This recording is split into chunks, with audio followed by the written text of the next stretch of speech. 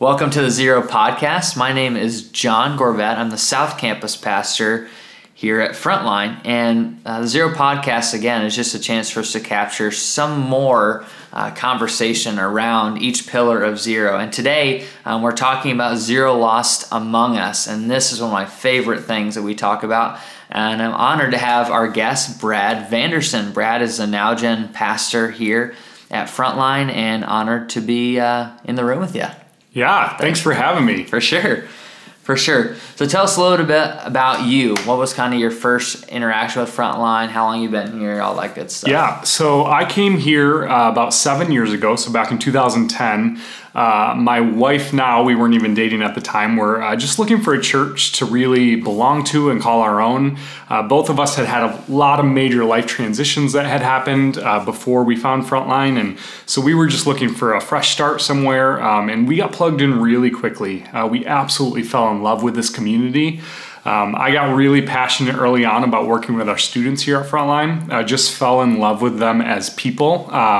And obviously I work with them full time as a job now. So we're fully invested here, and we absolutely love this community. That's cool. Well, so today we're kind of talking a little bit about why it's so important to us and why it's central to that Zero vision of Zero Lost Among Us. Mm-hmm. And we probably could sit here for a long time and share stories about people who've been an expression of that vision, and even our stories obviously reflect that as well, as people who are following after Jesus. But why do you think Zero Lost Among Us needs to be or is so central to our church? Yeah, so I think it really, if you look at the call of Jesus, the Great Commission, it's this idea that we are called to go into every corner of this world and make his name and his will and his way of living known to everyone. Mm-hmm. And if you look at the narrative of the Bible, it is filled with people who take this mission really seriously and live it out to the extremes. And so I think this is central to the mission of the global church, not just Frontline as a church, but who we are as followers of Jesus is to go out into our world, to make disciples, to teach people what it means to follow him. And so seeking out those people, seeking out the hard people, the people that are far from him, I think is absolutely central to what we do. Yeah.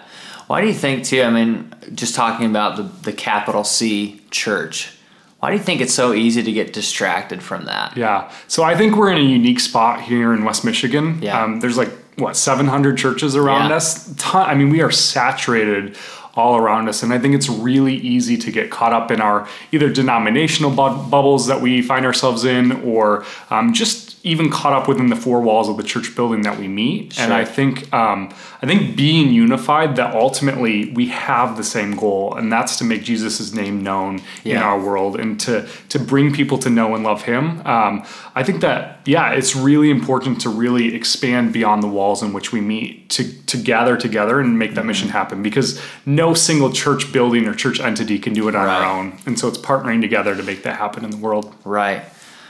I'm curious too, did you kind of grow up around church? Unpack some of that story, because now, you're a part of it here, and obviously you can hear just the passion behind Zero Lost Among Us. Was that something that you grew up with, or is that something that over the years Jesus has cultivated within you? Yeah, so I would say both to that. So I grew up in a Christian home. We went to church every single Sunday, every single Wednesday. From kindergarten through 12th grade, I was in a Christian school. And so you could say I was immersed in the Bible and what it meant to be a Christian. But I think at the same time, really being able to take this personally, really having a passion to see people come and know and love Jesus is something that's been cultivated more in my own life and also in my involvement here in this community. Interesting. It's cool too, because you get to work with students. Mm-hmm. That's a primary part of what you do during the week. Yeah. How have you seen that Zero Lost Among Us kind of vision be lived out, even with our students? People that are not adults and people that have different challenges. So first of all, one of the things I would say about this generation of students is that they are passionate about things.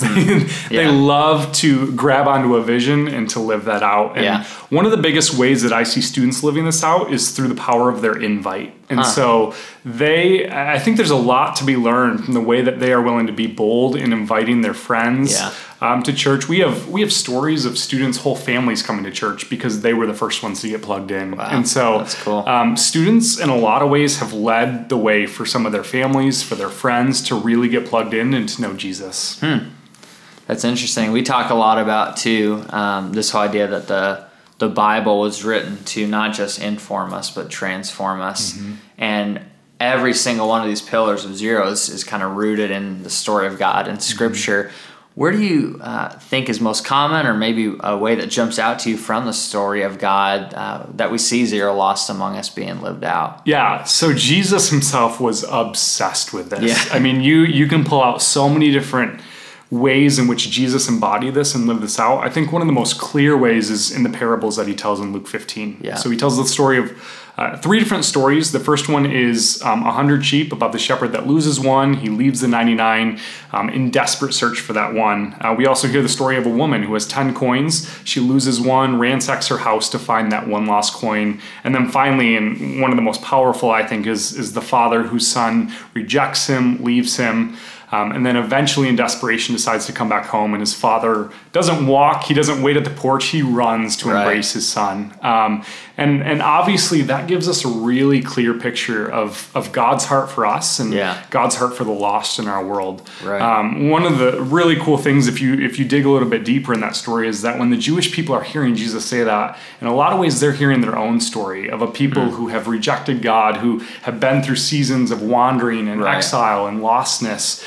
And so for them to hear that you can come home, that you can once again be united with God through the person of Jesus, it's a really powerful thing. Yeah, absolutely. And so if you look at those 3 stories in Luke 15 that Jesus tells, it's obviously not about having 100 sheep or 10 coins or 2 found sons. It's about an obsession over the one that is lost. Because like as a dad, I'm a dad of only 1 kid, but if I had multiple kids, losing one of them and still having one found, that wouldn't be acceptable as a dad. And I think God is the same way. I think that's the same heart that he has for us.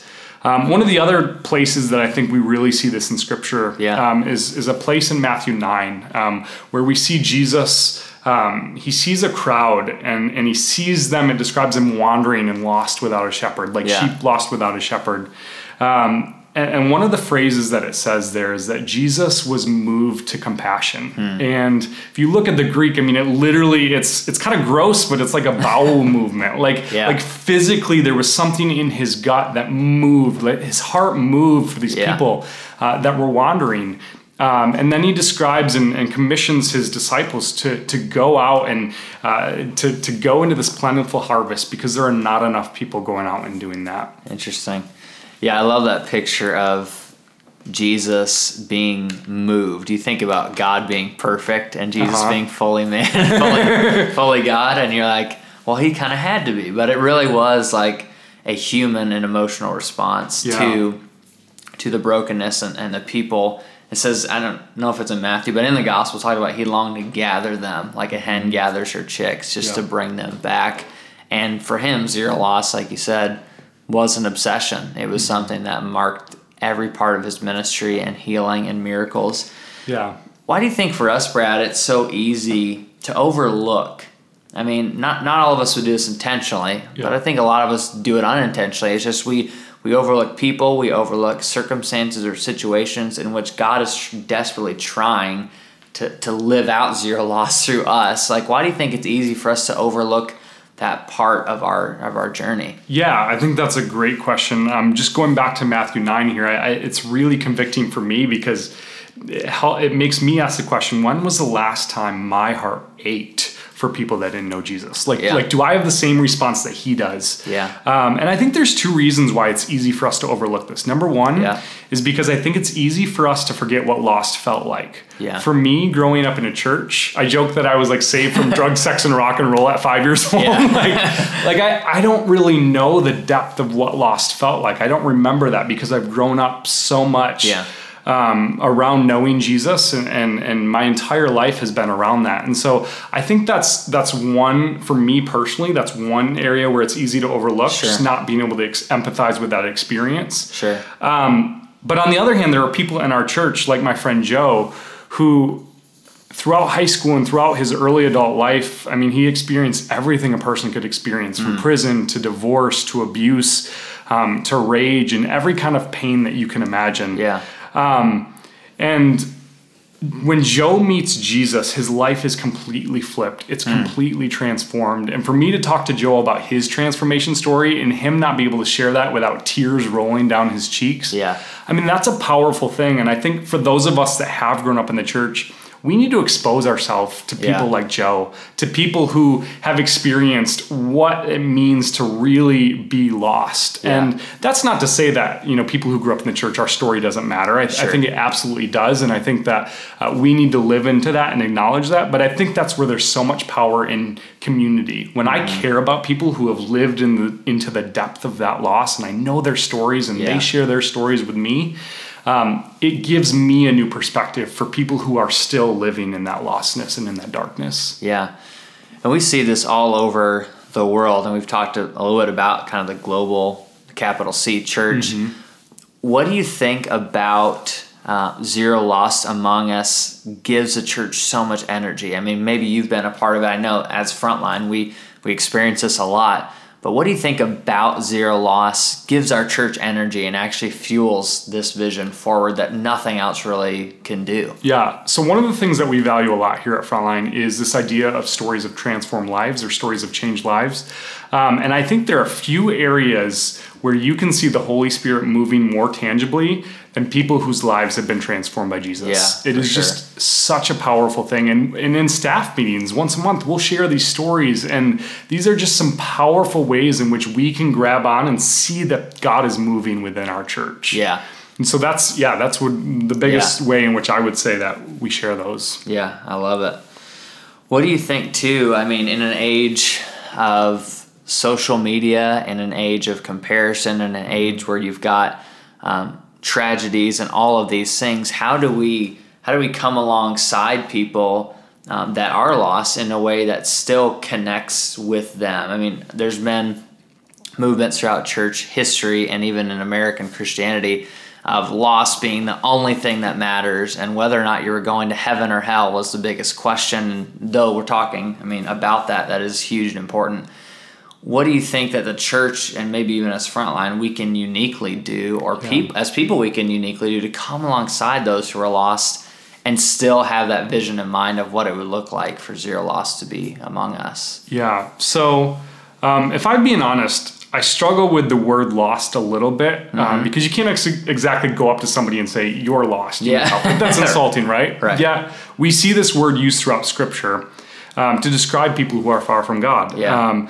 But then when we do look at the world around us, when we see people losing everything to natural disasters or refugees fleeing their homes in fear for their lives, when we see innocent people being gunned down again and again, and racism both overtly and covertly, like all the problems in our country and in our world that we see right now, I think Lost begins to describe it perfectly. Yeah. And then more personally, I think about like my neighbor Joyce, who recently lost her husband, and neither of them know Jesus. How do you begin to answer some of these questions about life and about meaning and about hope without Jesus? And I think the answer is you can't. Right. You come to a place where you can't answer those questions. Yeah. And I think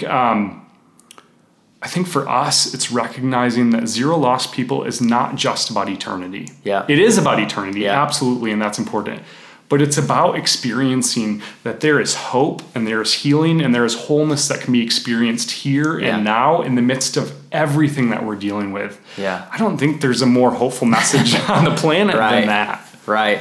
And it's fun too, just sitting here having the conversation, it reminds you of why we do what we do. It reminds us as followers of Jesus, again, we exist to grow in likeness to Jesus, but that drives us even deeper into the brokenness of our world too, which is a weird tension that we live in, and especially in an age of social media where it's really easy to love people that we naturally would love and to not think about people who are lost who we wouldn't actually think about. And I think that goes exactly back to what we talked about with Jesus in Matthew 9. Yeah. Does our gut move for people that don't know him? Right.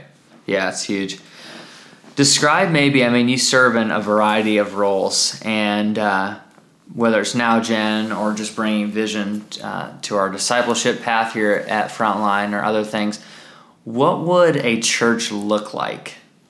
I mean, real practically, drill down as far as deeply as you can, but describe what a church would look like that took this vision personally. And you acknowledged some of that already, but what kind of people would we be? What kind of community would this be? What kind of neighbors will we be? Like, paint a picture for us of what that would look like if we just took it personally. Yeah. So I think it begins with fighting against individualism that we experience all over the place. Yeah. And so obviously our culture is very individualistic. We even see that in our churches as well. And so many of us live in a way that doesn't take responsibility for our neighbor, that doesn't ache for their well-being like we should. I know I'm guilty of that. And there are times and conversations that I avoid with specific people because it either makes me feel awkward or uncomfortable. And I think it begins with a willingness to say comfort is not the highest value to which I'm being called. Yeah. The gospel always champions cost over comfort. Yeah. And so I think it begins with people that are willing to get a little bit uncomfortable, to go and have some of those conversations, to start building some of those relationships with people that we may not immediately want to build relationships with or engage in conversations with. But I think it goes even beyond that. And so for some of us, it does start with a conversation. But moving beyond that, at some point, we got to make an invite. Yeah. We got to invite people into this lifestyle, into this community that has meant so much to each of us. Yeah. And if we really understand how much Jesus has transformed us, we should be bursting at the seams to make this invite for people. Yeah, that's good. And so my hope is that we as a church are so burdened by the lostness of people in our world that we're willing to leave the 99 in search of the one. And I think leaving the 99 in search of, like, obviously we're not shepherds. We're not physically leaving 99 sheep for in search of the one. But what are some examples of ways in which we can leave the 99 for the one? I mean, I think some of it is leaving what we know, what we're comfortable with. It's tearing down walls. It's breaking barriers. It's going to the people and the hard places, just like Jesus did, to spread his love and to spread who he is. We use the term One Life a lot here at Frontline, and we've been using this term for years. But basically, One Life is this idea that who is the one person in your world that you're close with, but they're far from God? And I think that's the challenge for us. I mean, we have a litmus test for whether or not we're taking this personally. Yeah. Do you have a one life? Right. Do you have a name and a face of a person that comes up for whom your heart breaks because they don't know Jesus? Right. And I think that's the first step in taking this seriously, is identifying who that one life is, and then beginning to take steps after that to invite them into this incredible story that we've been invited into. That's awesome. What would kind of your wisdom or advice be to someone who may be listening to this podcast and 100% buys the vision of Zero and even acknowledges that zero lost among us is probably God's will for us, and but inside of them there's really no desire or motivation to make that known in their lives? I know I've been in that place. It's the kind of prayers you pray. I want to want you, God. I want to reach out to lost people. What would be some, not hacks, but tips that you'd give them? I mean, what are some ways that they can step forward into that if they're listening today? It's like, that just doesn't describe me right now. Yeah. So I would say begin by engaging with people in this community at Frontline that are passionate about that.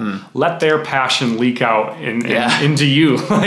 Like just start asking them questions and getting engaged with it, because I don't think there's a single Christian that would disagree that this is important. Right. Like I think we would all make that statement. It's whether or not we're willing to make the sacrifices to reach out into our relational circles and in our worlds to make it happen. And so beginning with engaging with people here that are already doing it, and then starting with maybe an easy first step, like who are people that you already have relationships with, that you're already comfortable with.